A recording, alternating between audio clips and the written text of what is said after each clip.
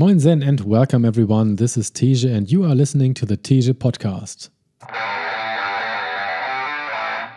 This episode is a book review of the book Your Money or Your Life by Vicki Robin, Transforming Your Relationship with Money and Achieving Financial Independence.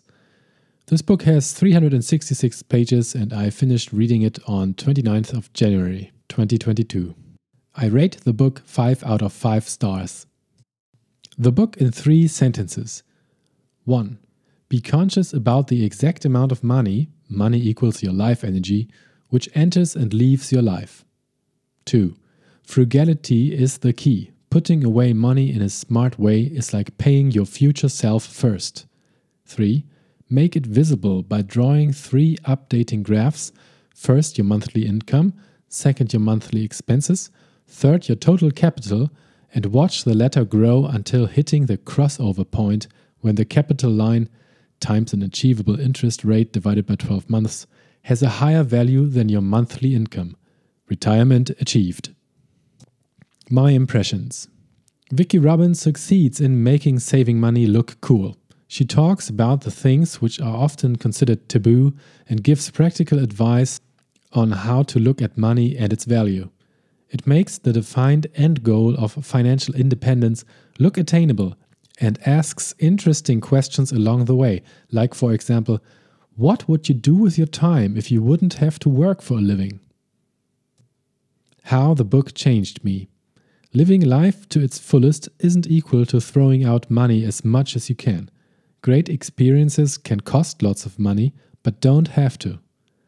Not spending everything I earn isn't only a frugal way of life, but can be seen as an interesting challenge which brings out what I really value in life.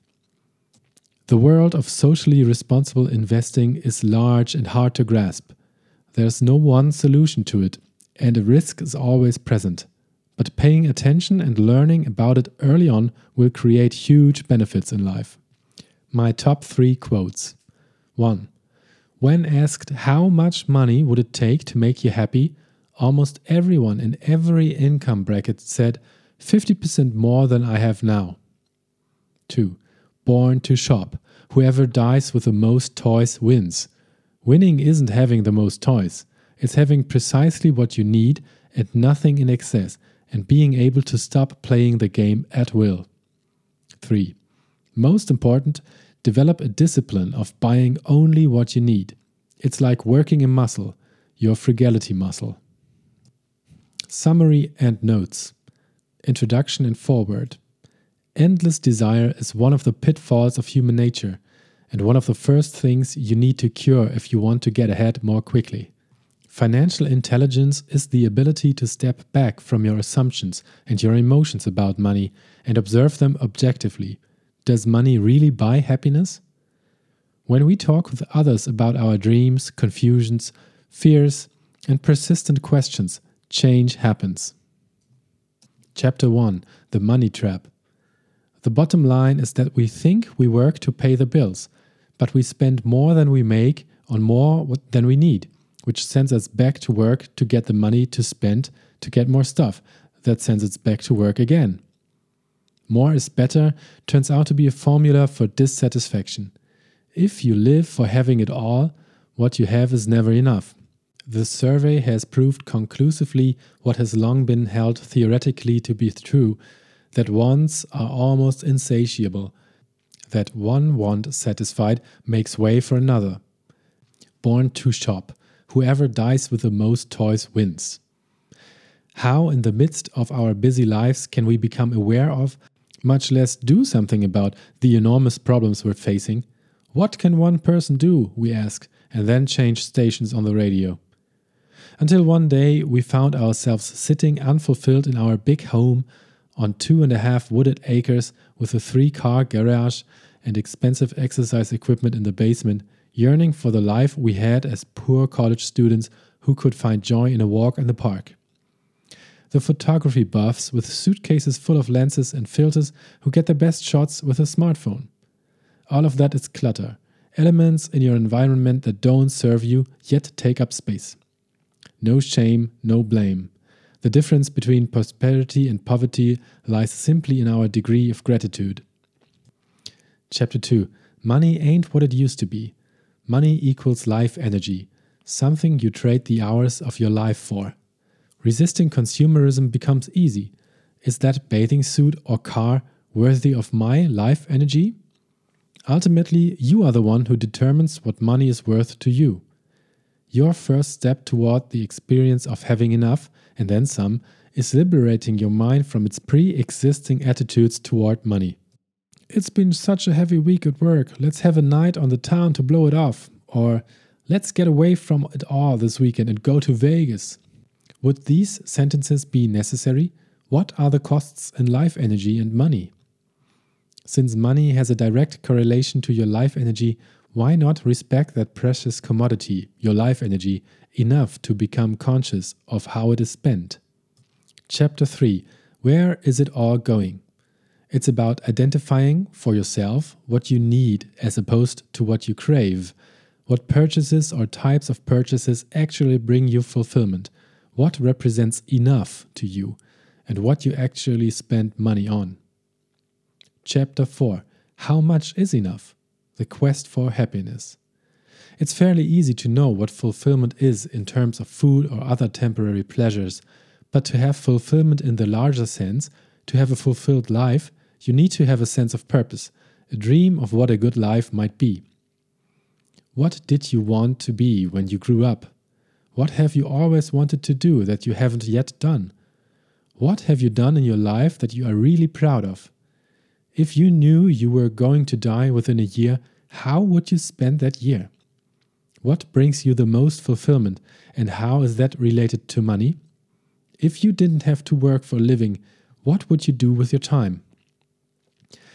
Guaranteed, if you think your dream is getting an A on a test or beating your opponent, you will chase after external rewards your whole life. Purpose is the overarching goal that embodies your values and your dreams. What is a purpose higher than getting what we want?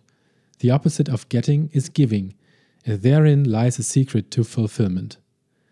It, as in his life, did not belong to him. It belonged to the world. He dedicated the rest of his life to seeking ways to optimize life for everyone. His game became make the world work for 100% of humanity in the shortest possible time through spontaneous cooperation without ecological offense or the disadvantage of anyone. What a great dream this could be for all of us who discover our personal purposes enough through doing these simple steps consistently over time and then dedicate our liberated life energy to service. Chapter 5. Getting it out in the open. We often hear that the journey of 1,000 miles begins with a single step. What we don't hear as often is that you arrive at your destination by hundreds of thousands of additional small steps forward. Over time, you actually find yourself feeling better by not spending. Not buying a Gazingas pin now becomes a source of fulfillment because you yourself have determined that Gazingas pins don't bring you fulfillment. Ask, what would this expense look like in a just and compassionate world? But stay with the question and discover the possibilities of what you would choose to do if you had enough savings that you didn't need paid employment for 1 year. Chapter 6. The American Dream on a Shoestring. To be frugal means to have a high joy-to-stuff ratio. If you get 1 unit of joy for each material possession, that's frugal. Frugality isn't being a lone and lonely ranger, perfect in your self-reliance. It's discovering that you have more to give and more to enjoy than mere material possessions. In fact, financial independence is one key to successfully transitioning from more is better to enough is enough. We are talking about creative frugality, a way of life in which you get the maximum fulfillment for each unit of life energy spent. If you must, impress people with how much money you saved with your creative DIY project or travel hack, or the natural beauty you experienced while camping instead of going to a resort. Most important, develop a discipline of buying only what you need. It's like working a muscle, your frugality muscle. They don't need closets full of clothes. They need to feel attractive and they need excitement and variety and beauty.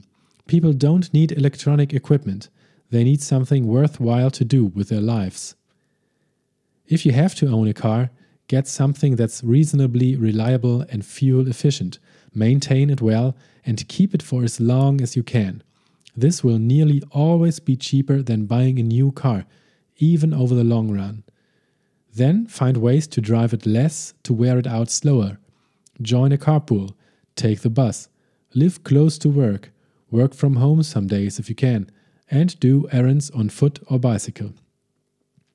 Michael Pollan's pithy 7-word food rule, eat food, not too much, mostly plants, has helped people rethink meat as more of a condiment than an entree.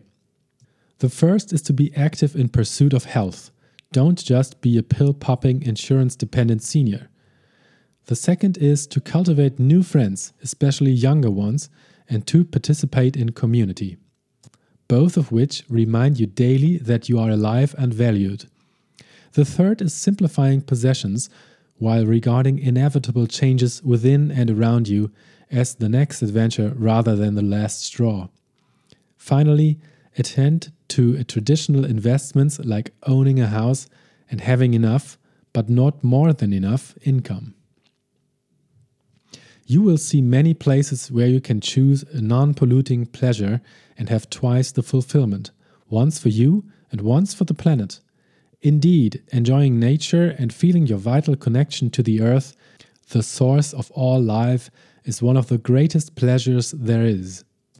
Chapter 7. For Love or Money, Valuing Your Life Energy, Work and Income. The push for full employment, along with the growth of advertising, has created a populace increasingly oriented toward work and toward earning more money in order to consume more resources. We've come to believe that through this job, we would somehow have it all: status, meaning, adventure, travel, luxury, respect, power, tough challenges, and fantastic rewards. All we need is to find Mr. or Mrs. Right, or Mr. or Mrs. Right job. Growth potential, communication channels, interest in work, and recognition make a job satisfying, not pay. Separating work from wages means all moments in your life matter, and reclaiming more moments to spend as you will, not as you must, is a worthy goal indeed. For the Greeks, leisure was the highest good, the essence of freedom, a time for self-development and for higher pursuits. Insisting that your calling and your paid employment be one and the same can tip the balance of your focus from mission to money. If money equals life energy, then by increasing your income, you increase the amount of life available to you. Chapter 8. Catching Fire. The crossover point. The rule of thumb is that anything will double in 10 years if it grows at a 7% rate. Money you've invested, human population, your debt. Common wisdom says you should have 3, ideally 6, months of expenses in liquid cash stashed in your bank. If you see your life as bigger than your job and can conceive of having to work for money for only a finite and foreseeable period of time, then you are likely to be an even more highly motivated, high-integrity worker. You would still appear to be working for your boss, but you would know you were working for your own freedom. Even if your freedom leads you to another career, another irresistible business idea, or another lifestyle choice that costs more money and you return to paid employment, your first finite period of time changes you forever. You know you can do it again. You're savvy and empowered, resilient and knowledgeable. This is financial interdependence, which in fact is the wealth most of us depend on. It is the wealth we all share when we coexist together. You don't have to believe in this for it to be true. Abilities, belonging, and community are the 3 forms of natural wealth you build intuitively in the process of aligning how you earn, spend, and save money with your purpose and fulfillment. Honing your skills gives you leverage, freedom, and choice. This diversity of abilities is one form of wealth that you can build over a lifetime. What could you learn to do for love and money? What have you always wanted to know or never thought you could master? Could you set a goal to do it? What did you love doing as a kid that you could train in now for a side gig or a survival skill? Just as dancing is a skill, belonging is a skill you can build through listening, acts of kindness, and simple rituals like a weekly call, a monthly women's or men's circle, or book or crafts group. If you could take a year off work, how would you spend it? Chapter 9. Where to stash your cash for long-term financial freedom. One of our primary missions in this book is empowerment, allowing you to take back the power that you have inadvertently given over to money.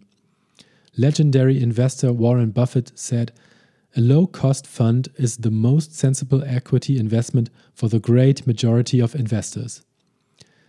Understand your risk tolerance and diversify into stocks, bonds, and domestic and international index funds to reduce your overall risk. Since landing the perfect mix of asset classes is impossible, the most important thing is reducing exposure to one single government or company. Review the expense ratios or fee of each fund.